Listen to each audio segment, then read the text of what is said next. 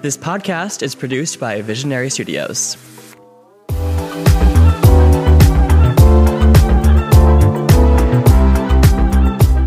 Hi everyone, I'm Mitchell Rail. I'm Wade Clausen. And I'm Sagar Jawani. And welcome back to Let's Unpack That. So, all the holidays are coming up right around the corner. Supposed to be joyful, filled with fun, right? I mean, who doesn't love the holiday season? But one thing that is kind of tricky, I think, about the holidays, at least for some people, especially people in the gay community, is going home and spending like time with your family and like being around people that sometimes maybe don't accept you for who you are. It's like, you can't be your full self. So it's tricky. And I feel like there's been a lot of other podcasts that like kind of talk about this from like the straight perspective. I think it could be interesting to kind of say like, what is that like for a gay individual? Like, how is that experience different? Whenever I go home for like the holidays, I feel like I kind of just come really quiet and just like don't talk about anything gay, doing that code switching to be like, I'm not gay. Yeah, I mean, actually it's the same for me. Like, you kind of, because like the family knows, but it's like you don't want to sour the mood or like deal with like heavier topics. So I'm going home for like 3 weeks. I probably won't bring it up once. I mean, you lived with your family for a while. You just moved out. I just moved out. How's it going, by the way? How's the new place? I love it. It's great. But Xena,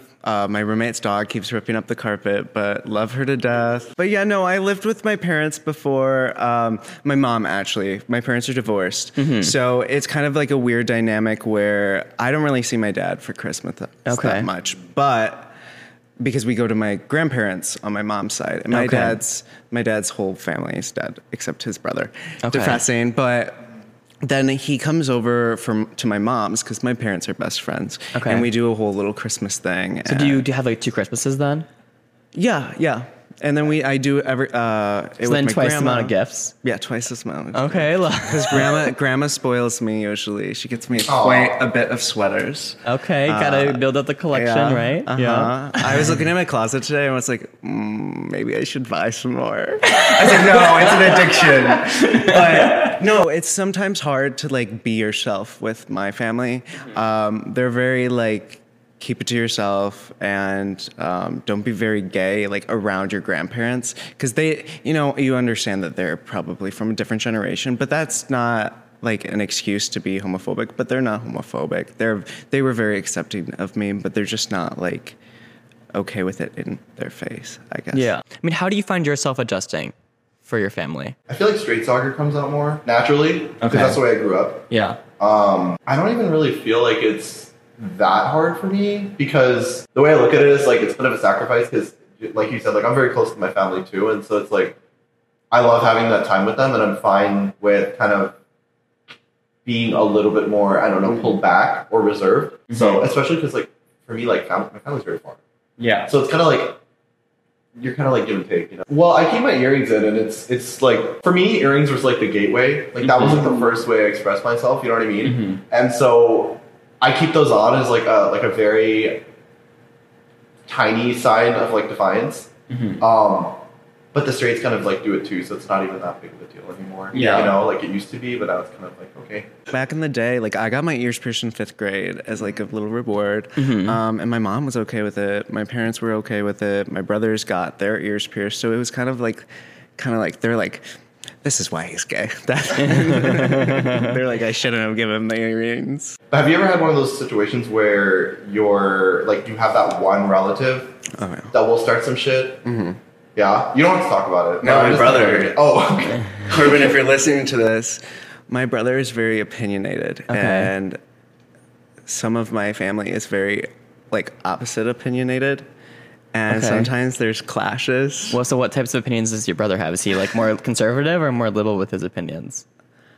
I'd say he's very moderate with his opinions. But on the other side, we have very, very like hardcore. Hardcore liberal or hardcore Republican or like conservative? Hardcore Republican. Oh, it's kind of interesting though because like we don't have the same. When brown people are conservatives, like they're not Republicans, if that makes sense. Mm-hmm. Like they kind of like half understand it because they're obviously not fans of racism when you're brown. Yeah. But at the same time, like there's weird like overlaps with conservative ideology, if that makes sense. Yet at the same time, like they wouldn't want to vote conservative because they're like, well, they don't want us here. So, Yeah, I wouldn't say that they're like that hardcore. But no, there's like a group of conservatives where like they have like a respect to them. Like they're respectful to people. the OGs, the John McCains. But Yeah. No, yeah, so that usually happens there. And sometimes I'm just like, guys, let's not talk about my rights right now. Yeah. No, it gets awkward. I think that's something that comes up a lot of times, especially, we just had Thanksgiving and like, even that can be a kind of repeat that happens around like Christmas and New Year's types of times when like you're having these big family dinners and like maybe it's people that you don't see that often. And it's always going to happen if there's one person at the table that has that differing view, even if it's done, it can be done so respectfully too. And I really do credit people. Like I have people in my family who have like the most respectful conversations of like differing political views. And I love those conversations. I think it's like so cool to like,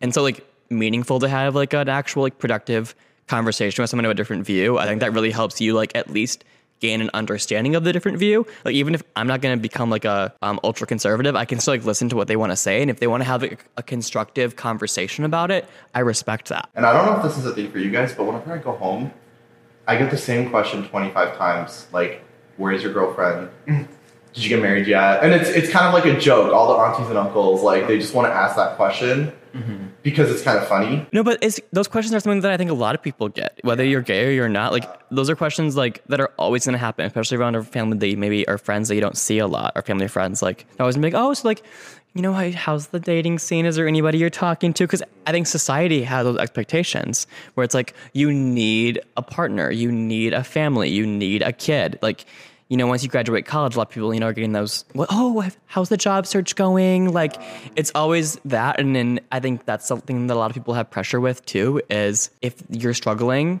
to like find a job, or you're struggling to find a partner, or your life trajectory isn't aligning with like what society is expecting it to, it becomes kind of tricky and like it puts you in like a weird, awkward position where you can kind of feel like you're flopping or something because you're not meeting that expectation of like, oh, you need to do this, then you need to do this, then you need to do this. Let's circle back to the holidays. Oh, yes, true. What are you guys wanting on your wish list for gifts? All I want is some mistletoe. Do you want someone to kiss you under the mistletoe? Maybe.